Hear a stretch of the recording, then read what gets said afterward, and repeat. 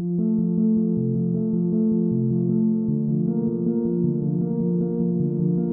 are listening to Ru, a podcast of global Confucianism. Join us as Dr. Bin Song explores the riches of the Ru tradition and its intellectual, philosophical, and spiritual heritage.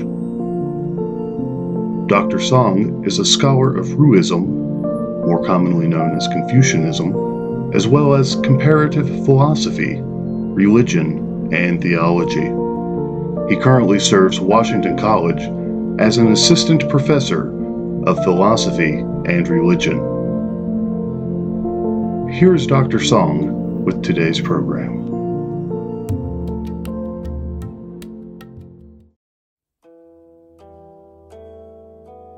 Hello, this is Dr. Bin Song in the course of Ru and Confucianism at Washington College.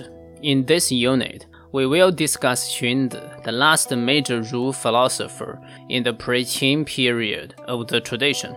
As indicated by my teaching experience, beginning readers of the Ru tradition in the West normally find Xunzi's thought quite congenial. This is mainly because, in a way blatantly contrary to Mencius, Xunzi thinks human nature is bad, and hence the process of education and self-cultivation should not be envisioned as a course of rediscovering and nurturing something that is already within us. Rather, for Xunzi, to be a fully human is to find a teacher of authority to inculcate rituals and rules from without, so as to transform one's uncultivated inborn dispositions to something different. While presenting his moral philosophy, Mencius likes to use metaphors from the industry of farming to describe that moral development is like the process to prepare soil, sow seeds, grow sprouts, and therefore, after all human efforts are duly executed, it would be up to the nature to take care of everything else. However, in a very contrastive way, Xunzi thinks the process of being humanized is like one to straighten a piece of shapeless wood using knife and file, or to temper a chunk of metal stone using fire and water. In these cases, the craftsmen have to input their blueprints into raw materials so as to transform them into something with form and order. Emphatically, the power of transformation by no means belongs to those raw materials themselves. Since Mencius thinks education is to rediscover and enlarge something that is innate to each human individual, the role of teachers, books, and all other pedagogical measures is best to be thought of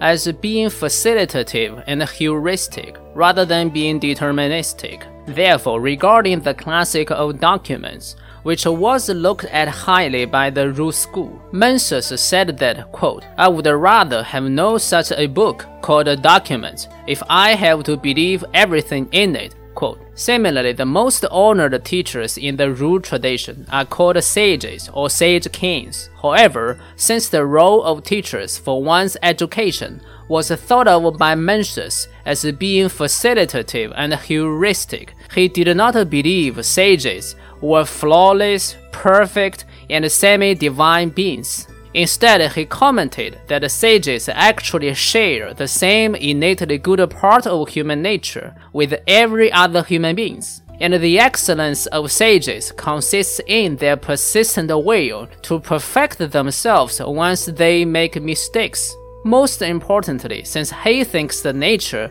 plays a significant role in the process of one's humanization, Mencius is pious towards the all-encompassing heaven, Tian, and describes the process of education as one of, quote, preserving one's heart-mind, nourishing one's human nature, and ultimately serving heaven, quote. Because Xunzi holds a fundamentally different view from Mencius on the point of human nature, he disagrees with Mencius on all the points mentioned in last paragraph as well. Firstly, since the process of humanization does not involve the facilitating role of the nature, the Ruist term 天 lost its religious connotation in Xunzi's thought. Instead, 天 was understood by Xunzi as a purely natural process of life generating. It provides the raw materials for human civilization to thrive. However,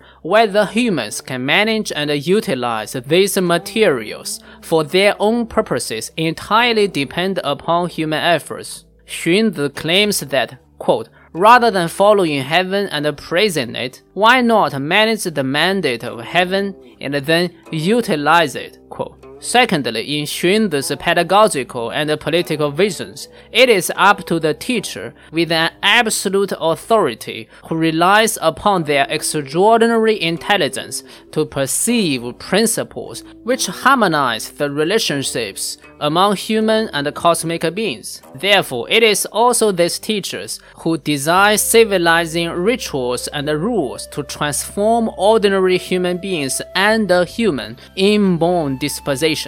Accordingly, Xunzi thinks sage kings, as the most honorable teachers in the Ru tradition, are impeccable, semi-divine figures, and people should never challenge their authority. For instance, when explaining why Yao and Shun did not need to abdicate their thrones, Xunzi denies that these sage kings could be too old to retain their strength fit for a ruler. He says that, quote, as for the son of heaven, such as Yao or Shun, his power has the utmost weight, and his body has the utmost ease. His heart has the utmost happiness, and nowhere his intentions suffer being turned back. Thus, when he inhabits the palace, he is like a supreme spirit, and when on the move, he is like a heavenly deity. And so I say, there is such things as old age for the feudal lords, but there's no such things as old age for the Son of Heaven. Quote, in other words, since the entire country provides the best for their supreme leaders to preserve their life and execute their heavenly intelligence, none of them needs to relinquish their political power to others, and the country would be always governed in a superb way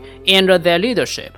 After I sketched the differences between Mencius and Xunzi as such, I believe you would understand better why, at the beginning of my lecture, I reported that the starting readers of the Ru tradition in the West normally feel congenial to Xunzi's thought. This is because Xunzi's conception of bad human nature and his related thought on human transformation and government are not only similar to the Christian narrative of human fate as deriving from original sense, but also to the fundamental tenet of liberal philosophy that the state of nature of human beings always involves problems, and thus it needs a contractual process of sociality and governance to rectify them. Nevertheless, seen from the emic perspective of the Ru tradition, Xunzi's view that the rituals derive from the source of superhuman intelligence aiding to ordinary human beings' inborn disposition is a significant deviation from his Ruist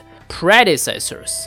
Although it is a good philosophical question to ask which of the contrasting views of Mencius and Xunzi is the right one from a non-temporal perspective, we still need to contextualize Xunzi's thought in its historical situation, and thus ask ourselves how did this deviation of Xunzi's thought come about at the first hand. In order to answer this question, it is helpful for us to recall all the major figures that our course has focused upon so far in the timeline since the beginning of the Ru tradition. They are the sage kings Yao and Shun, the Duke of Zhou, the philosophers Kongzi, Mengzi, and Xunzi. From an institutional perspective, there were 3 different kinds of political regimes each of these figures lived in, and thus the difference surely influenced how these Ru masters envisioned and articulated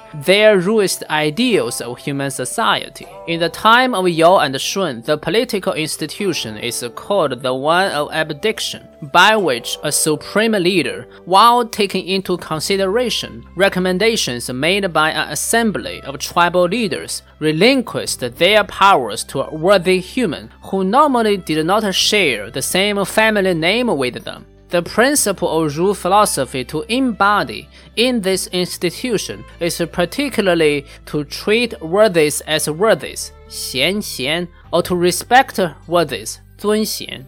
However, the institution of abdication cannot be sustained for long, since if one tribe becomes much more powerful than others, it may just refuse to abdicate their political powers and instead take on patrilineal inheritance as the new standard of power transition. This was exactly what happened after the time of Yao and Shun, and the Duke of Zhou had furnished the best philosophical articulation of this new feudal system. In the ritual system designed by Duke of Zhou to fit the feudal society, members in the same royal family are enfeoffed.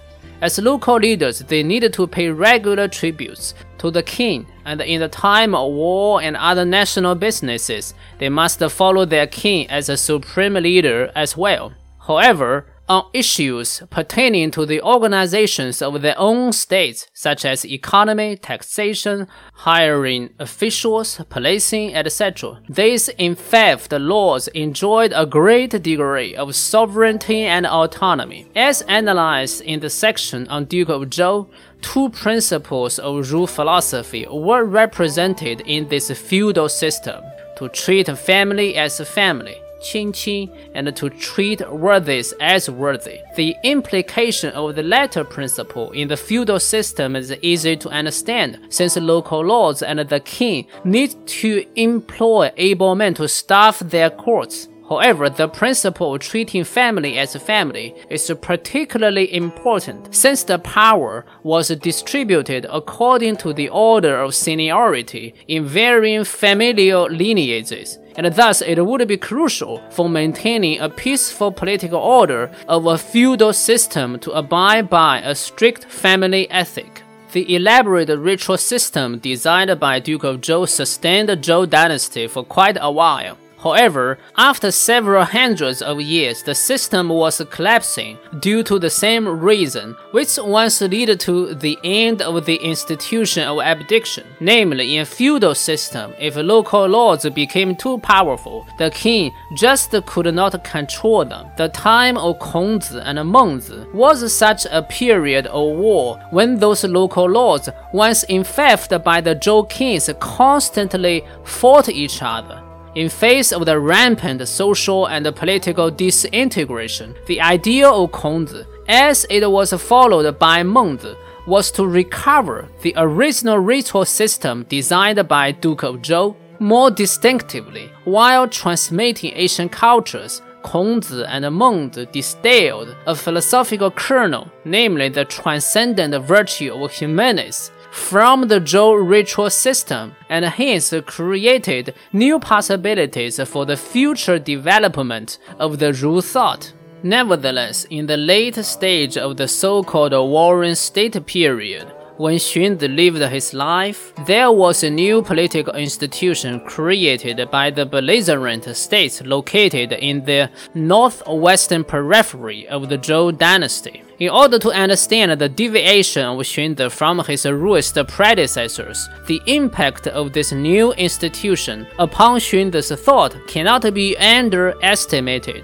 This is the institution or prefecture, by which the administrative power of a state is divided vertically, and the supreme leader retains their ultimate power to appoint officials in varying governmental tiers and to prescribe laws to manage varying offices. The system was designed solely for the purpose of centralizing authority, which turned out to be very effective to militarize a society so as to combat its external enemies. In a strict sense, this system needs neither to treat family as family, nor to respect worthies, since its political power is distributed among governmental tiers according to neither the pedigree nor the virtue of a governmental official. Rather, as indicated by the most powerful state structured by this institution or prefecture, namely the state of Qin, which also became the first unified imperial dynasty after the collapse of Zhou, commoners were either rewarded or punished by a set of laws designed for the singular purpose of assisting the central authority to build the domestic order, provide supplies, and win battles against other states in the field. In the intellectual history of ancient China, the philosophy to articulate the rationale of this new system of prefecture is called legalism, and it became one most important trend of political thought contemporaneous to Xunzi's Ruism. When Xunzi visited the state of Qin, he was impressed by the order of its society and the effectivity of its government. He praised it as, quote, to be at ease, yet bring about order, to act with restraint, yet take care of all details, to be free of worry, yet achieve meritorious accomplishment. Such is the ultimate in good government, quote.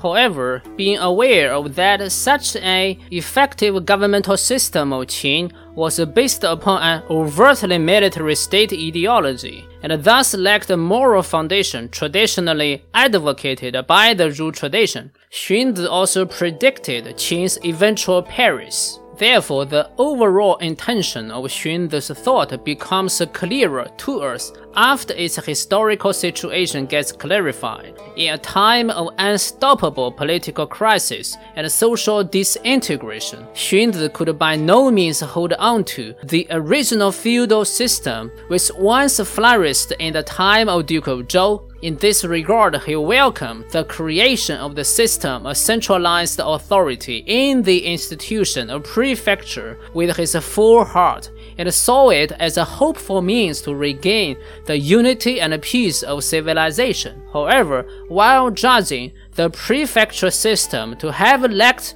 a moral foundation, Xunzi tried to infuse the moral teaching of Ruism with the system so as to create a new type of institution to embody Ruism. While doing so, Xunzi modified the traditional Ruist conception of rituals according to the legalist standard of laws and advocated that it is entirely up to the process of ritualization to transform the innately bad human nature. In other words, what Xunzi intended was to create a state ideology of Ruism to sustain the legalist institution of prefecture. Since Xunzi's thought can be understood as such, it will be of no surprise for us to reread those deified depictions of Ruist six kings by Xunzi. Yes, in this Ruist system of prefecture, the central authority can only be envisioned as a supremely intelligent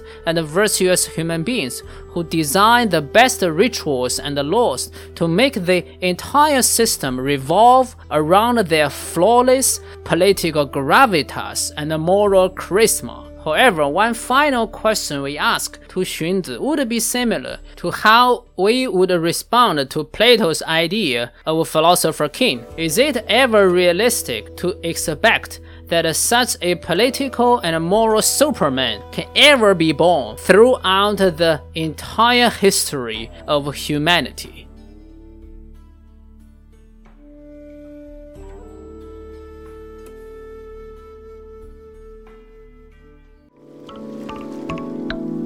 Thank you for listening to Ru, a podcast of global Confucianism. If you enjoyed today's program, please consider subscribing to this podcast. If you would like to learn more about Ruism, please follow the link to Dr. Song's website included in the show notes. Opening music, Tada, by Siddhartha Courses. Closing music, Endless Forms Most Beautiful, by Siddhartha Courses. Thanks again for listening, and we look forward to you tuning in again next time.